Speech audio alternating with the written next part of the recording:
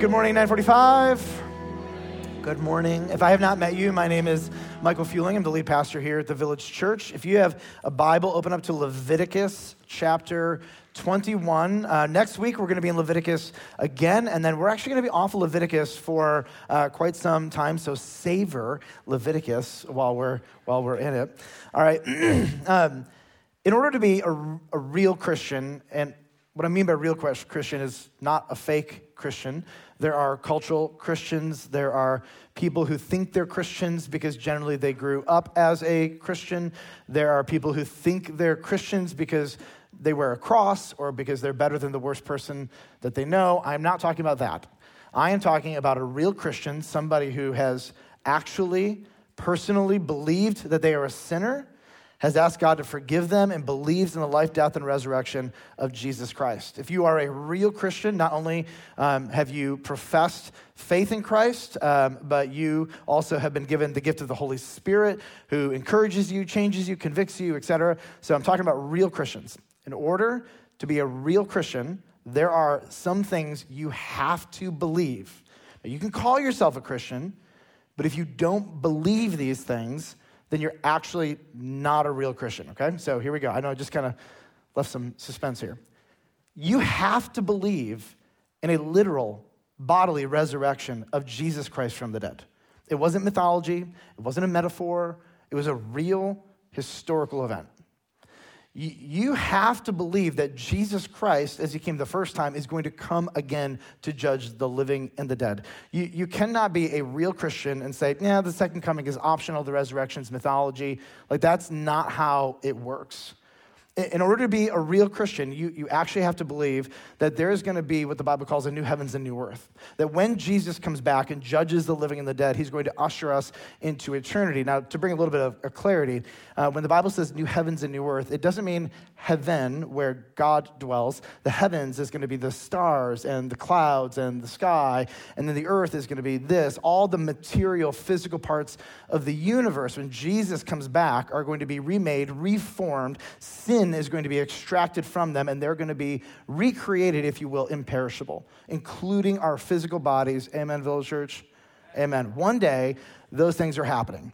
You don't get to be or call yourself a Christian. Again, people do all the time, but you don't get to call yourself one or be one if you don't believe in the historical resurrection, if you don't believe in the second coming, the judgment, and that there is going to be a new creation. Those are kind of Christian essentials, if you will. So I just want you to imagine for a moment, what are some of the things in this world that won't be on the new earth?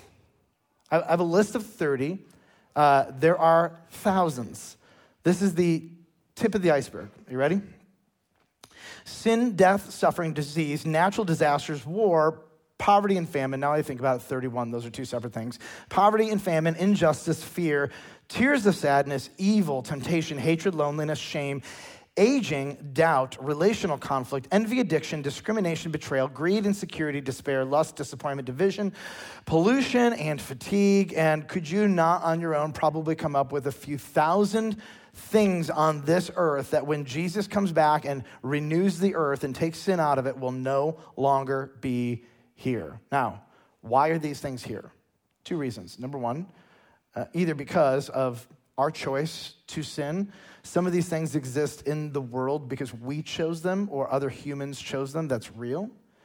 The second reason that sin is here, or that these things are here, is because of the corruption of all the physical matter in this universe that came as a result of Adam and Eve's sin. Sin has pervaded every part of creation, and you, your mind, your heart, your body, your desires, your wants, your thoughts, all of it. As Christians, we come to the table acknowledging that every part of us has been infected with sin. And not only do we need forgiveness, but we need renewal in every single part of our life. One of the gifts of Old Testament law and Leviticus is very simply, is it teaches us with a little bit of study, which parts of our world are not right. Which parts of our world are not the way it was intended to be. And so you find these things by looking at the laws that are made, and more times than not, the laws that are made are regulating an unfortunate reality of this world from sin, either the things that we do or just some of the natural repercussions of sin in this world. But what they also do is they teach you the parts of this world that are good, the things that are going to be here now, and then when Jesus comes back, they're going to be part of our new creation. Things like love, kindness, generosity, fun, justice, peace. The list goes again on and on. When we get to the new earth, the new heavens and the new earth, where sin is removed, Leviticus also teaches us some of those things that are forever things because they're part of the character of God. And wherever God is, those things are there. All right, so Leviticus 21, it has two sets of priestly laws. One set of laws is for your average, everyday, Old Testament, Old Covenant priest. And these are going to be relatives of Aaron, and there were going to be a bunch of priests. The second set of laws, it's not going to be just for the priests, plural. It's going to be for the one person who occupies the position of high priest. And so what we're going to find here is that there are some really, really specific questions that are being addressed in Leviticus 21. Here's the big question. How can a priest approach God and be confident that they're not going to die? You remember on the first Day of Atonement, you had Nadab and Abihu. They approached God, and what happened? They got incinerated with fire. And so this is like a question that kind of lingers over the book of Leviticus. If I'm a priest, I don't want to die when I approach God's presence. So how can I do this and know that I'm going to live? And the answer, it's honestly fairly simple and very complicated. Here's the simple answer. When you're coming into God's presence, into the tabernacle, we're talking Old Covenant here, not now, Old Covenant, before the death and resurrection of Jesus. If you're a priest and you are coming near the presence of God in the tabernacle, don't participate in sin and unclean things, and then take that junk that you've been in the orbit of into the tabernacle.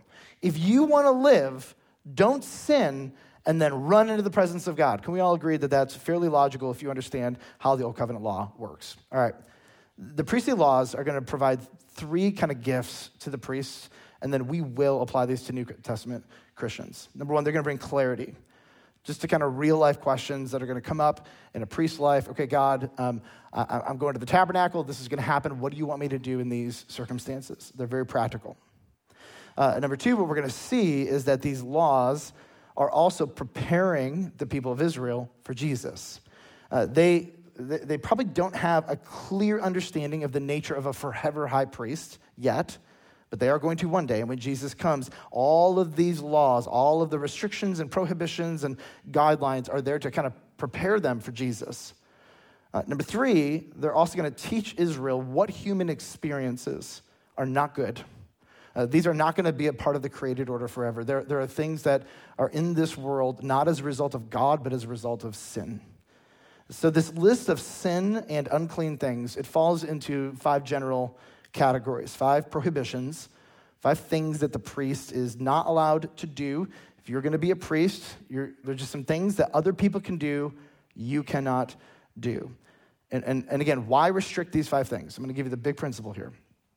Because anybody who comes into the presence of God cannot come into the presence of God polluted by things that are the result of sin. And so there's an incredibly high standard of ritual purity for these priests. And so you're going to see some of these things. You're going to be like, that feels a little bit strange, but you need to understand that in the way the clean, unclean Old Testament system works, I can be defiled simply by being in proximity to something that is sinful.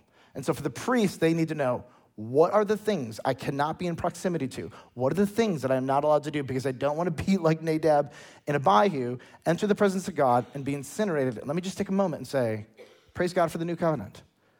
Because you get to go into the presence of God anytime, anywhere. You run to the throne room with confidence that you will be received with both grace and mercy to meet you in your time of help, no matter what. If you have trusted in Christ, you have now full access. This is now before the death and resurrection of Jesus. This is the old covenant, the old way of doing things for the priests. Okay, 5 restrictions, and then we're going to look at how these apply to us. And the way I frame this, and this kind of helps me, 5 human experiences that when Jesus comes back, we are never going to have to deal with again. All right, number 1, death and all of its ugliness. Verse 1 says, and the Lord said to Moses, speak to the priests, the sons of Aaron, and say to them, no one shall make himself unclean for the dead among his people. If you're going to come into proximity of the tabernacle, in the presence of God, if there's one thing God hates more than anything in the world, it is death. There is no physical experience that encapsulates the ugliness and the reality of sin in this world. The wages of sin, Village Church, is what? Death. And it is hunting all of us down. God hates death. Christians hate death. Humanity hates death. God can redeem death for sure, but we don't rejoice at death. We weep over death. It is disgusting. It is not the way God designed or created the world to be. We don't grieve as the rest of the world. We grieve with hope, but we, doggone it, we still grieve in the face of death. Now the priests, here's what they're not allowed to do. They are not allowed to go near a dead body and then go into the tabernacle and worship, because that makes them unclean. Again, I want you to remember this. For the priests, God doesn't want his priests being in proximity to the things that have been caused by sin. Those make them unclean. And so God's prepping them. Okay, you can't be near dead bodies. And then here's the question in a priest's brain. What if one of my immediate family members dies? Can I not go leave and take care of the body, because that would have been the husband's responsibility and as well the priest? So because God's not a monster, in verse 2, he says, except, here's the stipulation, for his closest relatives, his mother, his father, his son, his daughter, his brother, or his virgin sister who is near to him because she had no husband. For her he may make himself unclean. He shall not make himself unclean as a husband among his people, and so profane himself. Now this word, it's going to become important. So what I want you to do is I want you to kind of monitor in your brain all the times that profane comes up, and then at the end of this, we're gonna address this word. So if a priest family member dies, you are allowed to leave your duty and go take care of the body, because we've got a lot of backups. As a priest, you're not on duty 24/7. And so if a priest needs to leave, another priest can come in and take care of those priestly duties. Very, very practical. But here's kind of the principle. Death makes someone unclean.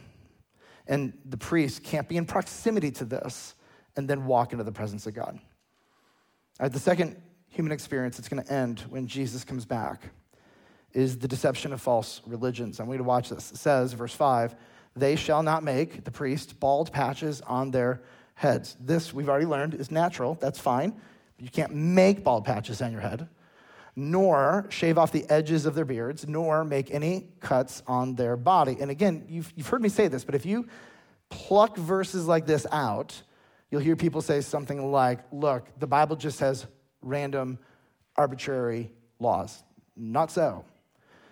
This is the behavior or the identifiers or the marks of demon cult priests. And so God's like, listen, you're going to go into the promised land. And you're going to know with clarity what the laws of worshiping Yahweh are. There's a way that we worship, and this is what we do. It's written down for you. You're going to be profoundly tempted to take demon cult religions, merge the two of them into one new syncretistic super religion that gets you everything you want from Yahweh, but then allows you to indulge all the fleshly things of this demon religion. And here's what he's saying. Never, ever, ever, ever, ever, ever take any aspect of what they do and integrate it into the worship of Yahweh. We are not demon people. We're not cult people. We're not false religion people. Syncretism, taking two separate things and merging something new out of them, is not appropriate or permissible. Those things, priest, make you unclean because you're literally participating with demons. Verse 6 goes on. They shall be holy to their God, set apart, and not, what's the word? Profane the name of their God. For they offer the Lord's food offerings, the bread of their God. Therefore, they shall be holy. And so the priest is to not be integrated or syncretized with these people. They are to be separated. And one of the things that God knows, but it seems the nation of Israel couldn't quite get their head around, is that every single one of these demon cult religions were designed by the demonic realm themselves.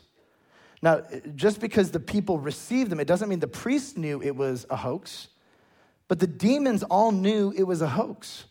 And the reason you find these demon religions all over the world, all throughout history, is not just simply because eternity has been put into the heart of man. It's because the demonic realm, everywhere humans are absolutely committed to doing everything they can to keep every single person away from the truth of who God actually is.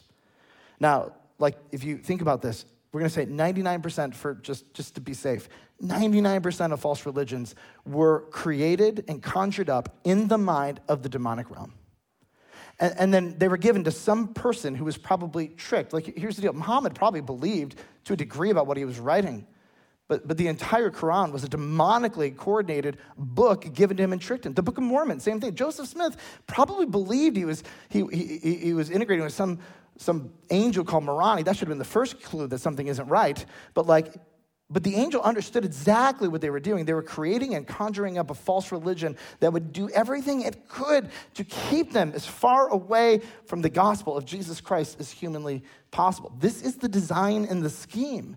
And so God's like, we don't just not like do the kinds of things we do. Even our priests, we don't even look like them. We don't even want to create this idea that it is okay to be in proximity to these demon false religions.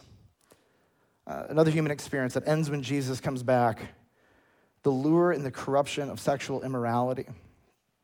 Verse 7, the priest shall not marry a prostitute. Does that feel obvious to you? Right? If I wanted to marry a prostitute, you'd be like, but you're a pastor. And so God's like, listen, there are some positions, and you're not allowed to do some things. And so here's the deal. You're not allowed to, first of all, marry a prostitute. But number two, a lot of these were part of the demon cult religions. It's dabbling with all of that over there. You're not allowed to do any of that stuff. But bigger than that, when you approach me, Yahweh, when you approach God, when you approach him, he's like, I don't want the corruption of this on you, because if you bring this corruption into my tabernacle, God will be obligated to destroy them. And he's like, I don't want to do that. So here's the deal. Don't do that.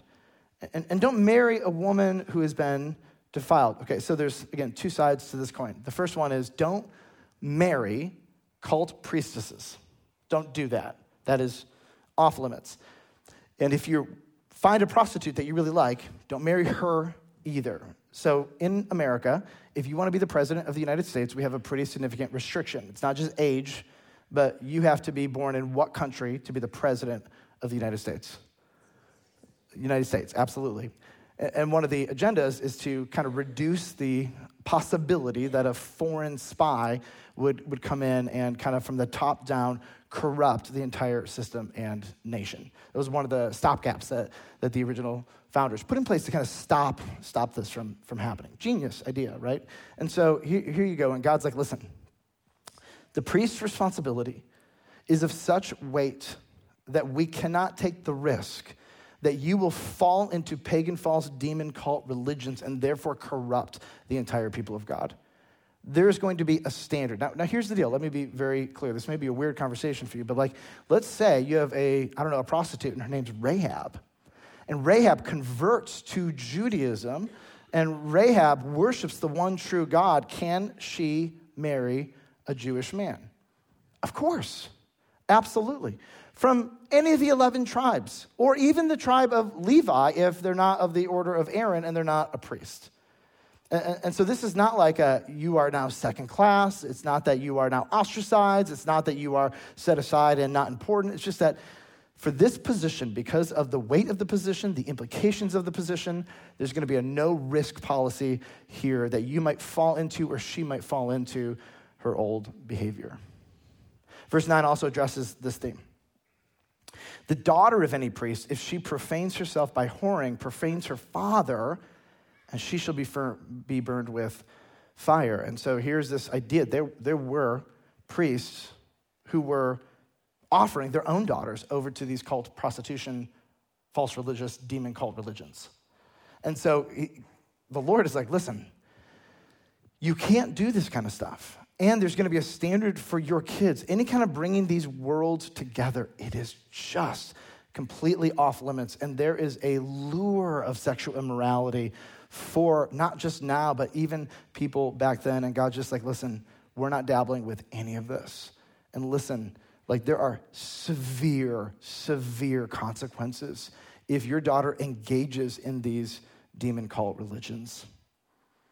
All right, the next human experience that ends when Jesus comes back is the pain of divorce. Verse 7 says, neither shall they marry a woman divorced from her husband. The priest is holy to God. You shall sanctify him, for he offers the bread of your God. He shall be holy to you, for I, the Lord, who sanctify you, am holy. All right, here's a question. It should not be a surprise to anybody who has read the Bible. Does God love or hate divorce? Hate. Okay, now, does God hate divorced people? No, that's ridiculous. That is not what is being said here. Divorce is inherently excruciating and painful, and everyone in its orbit is negatively impacted. We know this. And so bigger than that, the covenant of marriage is the most visible, tangible representation and human experience that helps people see, know, and understand the gospel. It is sacred to God. And under the Old Covenant, there are reasons that the Old Covenant gave where God would affirm it is okay to be divorced, the chief of which was adultery. So if that happened, there would be, yes, a severing of the covenant, which God hated, and it hurts, but he permitted it, and it was acceptable. Under the new covenant, it's interesting, there's really kind of one example in the book of 1 Corinthians where you have this person who became a Christian, but they married this person when they were both not Christians. And the non-Christian is like, I don't really like who you're becoming. You're not the person I married. I'm out. And so these Christian men and women were like, listen, our spouse is like running for the hills. They don't like this whole Christianity thing. They don't like what God's doing in my life.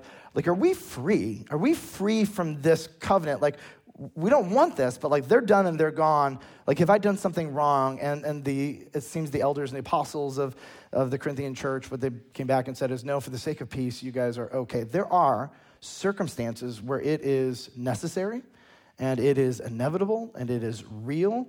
And God even says, I get it, okay. But does he hate it every time it happens? Absolutely. There are a lot of things in this world that are real, that are hard, that are excruciating. And when they happen, God says, I hate it. I have to. There are stipulations, like I get it. Sometimes it's a hardest of heart. Sometimes there's other things, but like God hates it. And so we're never flippant about the covenant of marriage because it is sacred and so near and dear to the heart of God. So let's at the priest. It says, listen, you can't marry a divorced woman. There's too much there. That is not something I'm going to let you do if you're going to be a priest. And so this is one of the rules. Now, this is like a mind-blowing thought. I have such a hard time apparently understanding the reality of the new redeemed earth. I cannot imagine a world where there will not just be no divorce, but there will be no marriage. I don't know how to get my head around that whole thing where Jesus teaches, like, yeah, that's going to be the new earth. That's going to be the eternal state of things. So whatever it is, it's going to be better, but I have a hard time kind of wrapping my brain around that. All right, we're gonna go down to verse 16 because verses 10 to 15, they talk about the high priest. We'll deal with that in just a minute. The struggle of disease and deformity. So the Old Testament priests, there's restrictions about who he can marry, about not dabbling in false religions. All of these are part of the fallen order. But this is interesting because there are restrictions that if these things are occurring in or on your body, your physical person, you can't go into the tabernacle. You're not allowed to go in. And here they are. The Lord spoke to Moses saying, verse 16, speak to Aaron saying, none of your offspring throughout their generations who has a blemish may approach to offer the bread of his God. Like you have eczema, psoriasis.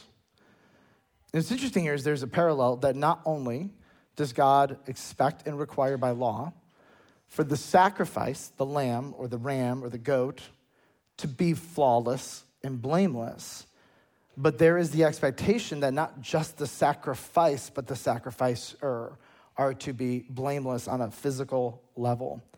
Verse 18 goes on and says, "For no one who has a blemish shall draw near." And you'll see the blemish is going to be the dominant thing because it's the most common, but he kind of goes on. "A man blind or lame, or who has a mutilated face, or a limb too long, or a man who has an injured foot, or an injured hand," none of these experiences were to be a part of the original created order. These are all the result of sin. And so God's like, listen, we're not going to bring any of these into the tabernacle. Verse 20 goes on and says, "Or a hunchback, or a dwarf, or a man with a defect in his sight, or an itching disease, or scabs, or, for fun, crushed testicles." Most of your translations probably are going to say eunuch. So whether the deformity is from birth or it is after birth, these things, these disorders, these diseases, these deformities are the result of a sinful world. And on the new earth, we will be set free from these things. I don't exactly understand the nuances of how the physical body will look. Will there be scars? All this kind of stuff. We'll figure it out when we get there. And somebody might say, well, that's not fair. I only have one leg, or I have a mutilated face. Somebody beat me up. I didn't choose this. And I think God, if he could step back and say something, he would say, listen, this isn't about equity. It's not even about equality.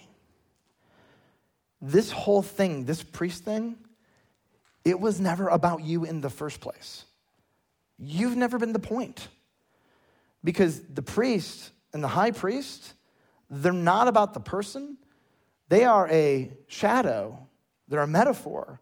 They're a big arrow that points to something way bigger and eternal. In fact, the reason we're laying down these standards, priest, is because you actually are preparing people for the Messiah. Because the Messiah isn't just going to be the lamb, but he's also going to be the priest. And so the lamb and the priest, when they come, like you're going to get this. They don't understand all the nuances now, but like when they come, what I want you to see is that I'm actually preparing you, because not only is the sacrifice, Jesus, going to be pure, spotless, and blameless, but so is the priest, Jesus, going to be pure, spotless, and blameless. It's actually not about these things. It's about preparing the people for a Savior who is not under the impact or the corruption of sin. And so these are all preparatory. They're not about the thing. It's not about being fair. Fair was never the point. The point was this office exists to prepare the nation of Israel for their coming high priest. Verse 21, it doubles down, honestly, on the blemish stuff. No man of the offspring of Aaron, the priest who has a blemish, shall come near to offer the Lord's offerings. Since he has a blemish, he shall not come near to offer the bread of his God. What's interesting is, could they still be a priest? The answer was yes, but there's one job, there's one location going into the tabernacle that they were restricted from if they had these things. It's not like he's saying, oh, you're not perfect, you can't be a priest at all. But if you're going to enter into the proximity of things, you got to have some things in order. Verse 22, he may eat the bread of his God, so you can participate in the gifts of the priests, both of the most holy place and the holy things, but he shall not go through the veil or approach the altar because he has a blemish, that he may not, there's the word again, profane my sanctuaries, for I am the Lord who sanctifies them. Verses 10 to 15 now, we're going to deal with the high priest. And all the restrictions for the priests apply to the high priest, and then there's kind of two more. The first is pretty simple. If the high priest has an immediate family member who dies, he is not permitted to leave his job and go take care of his family member. He's not permitted. Why? Because there isn't a backup.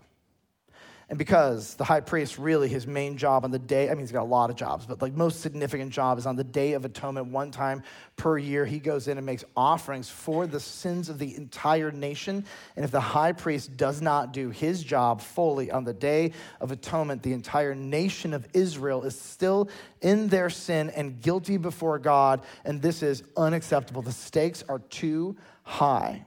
for the high priest, because he is sad because somebody in his life died, to leave, even if it's his wife or child.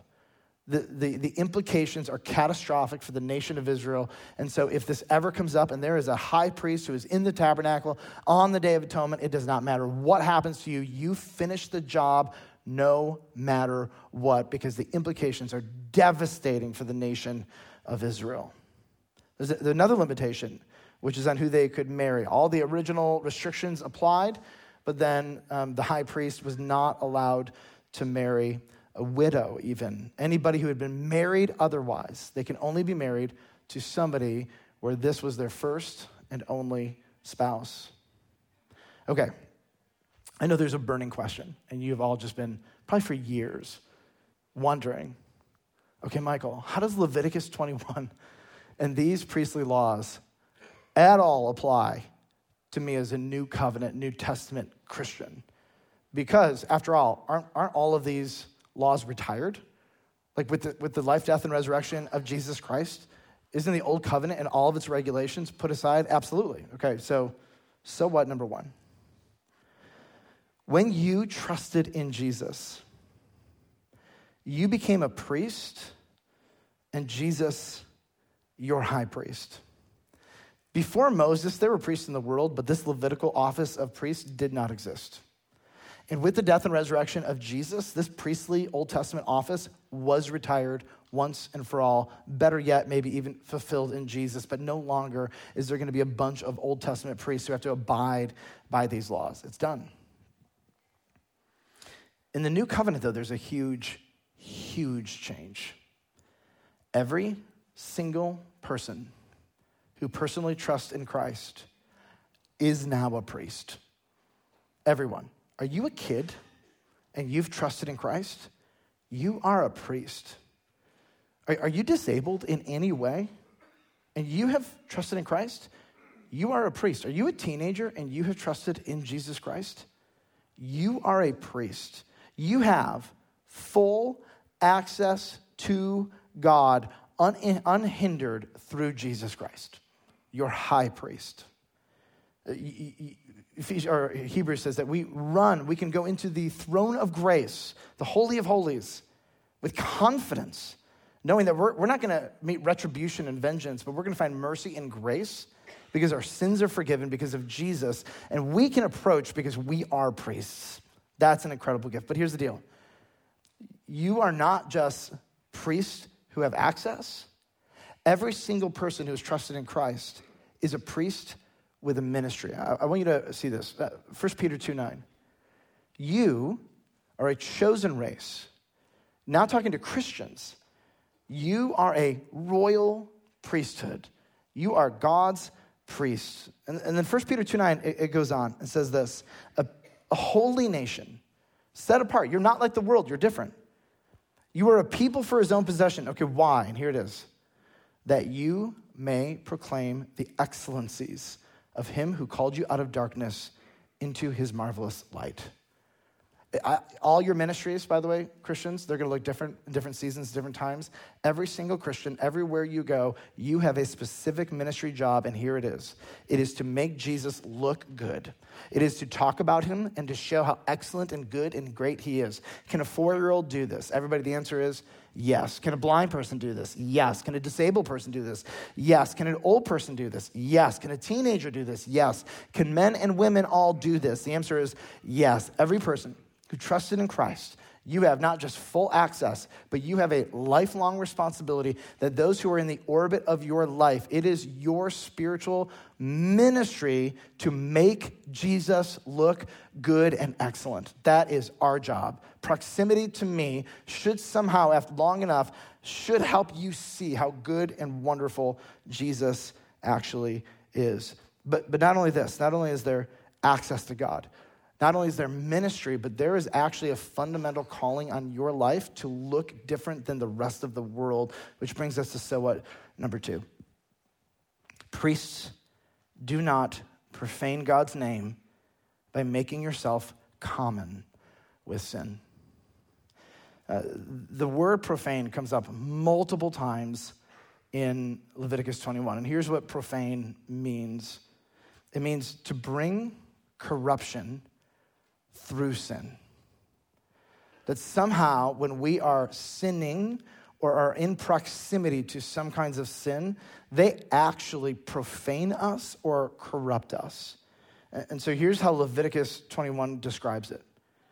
Our sin in verse 4 profanes ourselves, corrupts ourselves, that when we choose sin, that there is an internal, intellectual, spiritual corruption that actually happens as we willingly participate in sin. But not just that, our sin profanes God's reputation from verse 6. He says that it profanes the name of their God, that somehow when we choose willfully to sin, that it makes God not look excellent, but bad. Here's another one. Our sin profanes others. We find the daughter of the priest profaning herself, and not just herself, but also her father. We find in verse 15 that the sin, the willful sin of a priest profanes his offspring, corrupts them in a way that is unhealthy, so that when you and I willingly sin, it's not just against us, it's not just against God's reputation, but the collateral is to your family, to your children. And so we understand that, like, listen, the stakes are just way too big here. But it's not just that. Our sin profanes God's church twice. In verse 12 and verse 23, he says that when you do these things, you profane my sanctuary. So that not only does our willful sin profane ourselves, not only does it profane God's reputation, not only does it profane our family and those in proximity, but when the people of God live in willful sin, it actually has a power to profane or to corrupt an actual church. 1 Peter 2, 9 through 11, you are a chosen race, a royal priesthood, a holy nation. Verse 11 says, beloved, I urge you as sojourners and exiles to abstain from the passions of the flesh, which wage war against your soul. God bless you. Somehow in the New Covenant modern church, there has been this like weird notion that the pastor has a ministry, but the people don't. Or if you come from a more liturgical or Catholic background, that the pastor has unique access to God, separate from you. Or that the pastor has a different standard of holiness that God expects, and you can live more sinfully because you're not a pastor. Is sin not sin, no matter who does it? Is there a different standard? Like, if I do this, it's sin, but you can do this? No. There's this weird notion where we kind of separate ourselves from the priest, if you will. Now, evangelicals, we don't call ourselves priests, we call ourselves pastors, right? But here's the deal. I'm a priest, and you're a priest. And I have a ministry, and you have a ministry. And I have access to God, and you have the same access to God. And I have a standard of righteousness, and it's not different than yours. Isn't that interesting? We're all called to be holy priests who pray and talk to God, who have a ministry to make God look good wherever we are. This is everyone's job. And the local church should be filled with gobs of men who are qualified elders, and Village Church is. Doesn't mean every man is an elder. It just means they should be. They should be filled with gobs of women of character and integrity who are strong, who know how to handle the word of God and know how to pray, because that should be there's not like a different standard for a pastor's wife or a priest's wife than there is for women in general. We all want to be holy. We all want to be holy as God is holy. We don't pray more because we're pastors. We don't pray more. We don't serve. This is the point. You are a priest with full access to God, a ministry to make God look great, and a calling to stay away from sin and to be holy as he is holy. You are priests. Don't sell yourself short. Don't lessen the standards. And you know what? I have great news. Raise your hand if you have ever sinned. Oh, praise God. The blood of Christ covers all of our frailties, all of our failures. I just love the new covenant. You, if you've trusted in Christ, are forgiven. You will absolutely sin. I wish I could tell you it wouldn't happen, but you will. And when you sin, has your access been denied? Nope. Has your ministry to make much of Jesus gone away? Nice try. You can't use me. You don't know how bad I am. Okay.